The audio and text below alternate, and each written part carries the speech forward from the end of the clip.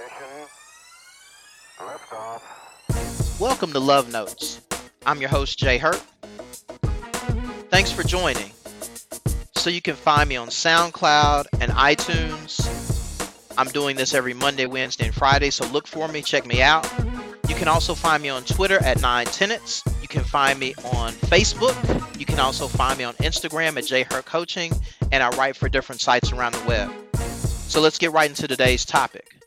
So today I want to talk about 3 ways to improve your odds of finding someone special, right? So 3 things you can do to help on this journey that we all are taking to find someone that works in our lives. So the first thing you can do is work on yourself. It's so important. When you're looking for a relationship, you're hoping and praying and wishing, but the most important key is what you bring to the table, right? So a few things you need to do.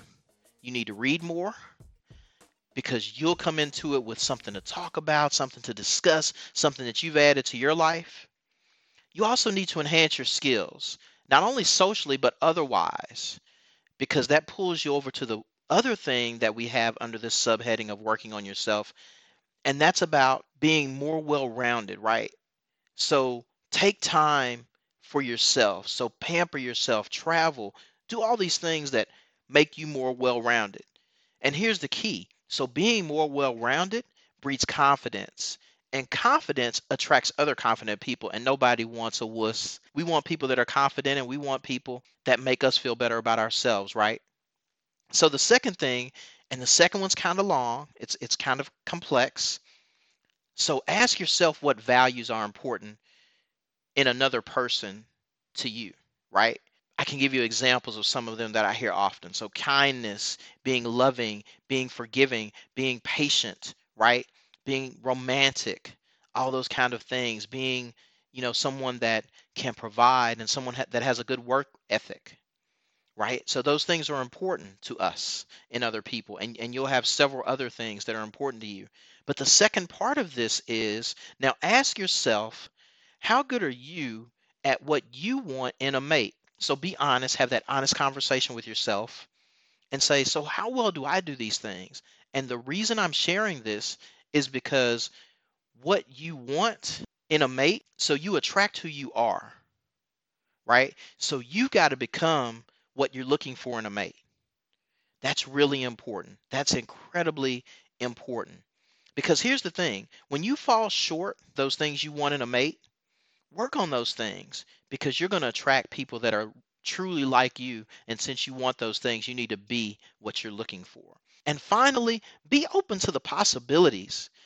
Man, we close our minds sometimes to things. We just turn some certain people off and some certain situations off and certain things off.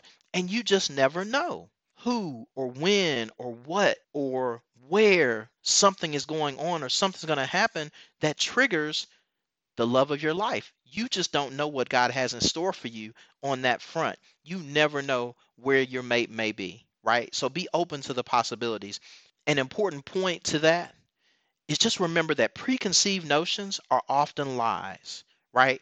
So many times we think certain things about people, but that preconceived notion that we have, we don't really know them. So get to know people. Get to spend time with people. Take a chance. You never know where it may lead, right? Once again, I've had a great time. I hope that this truly improves your odds of finding someone special. I know it will. So like all great love notes, make sure and pass this one along. Until next time, peace. I'm out.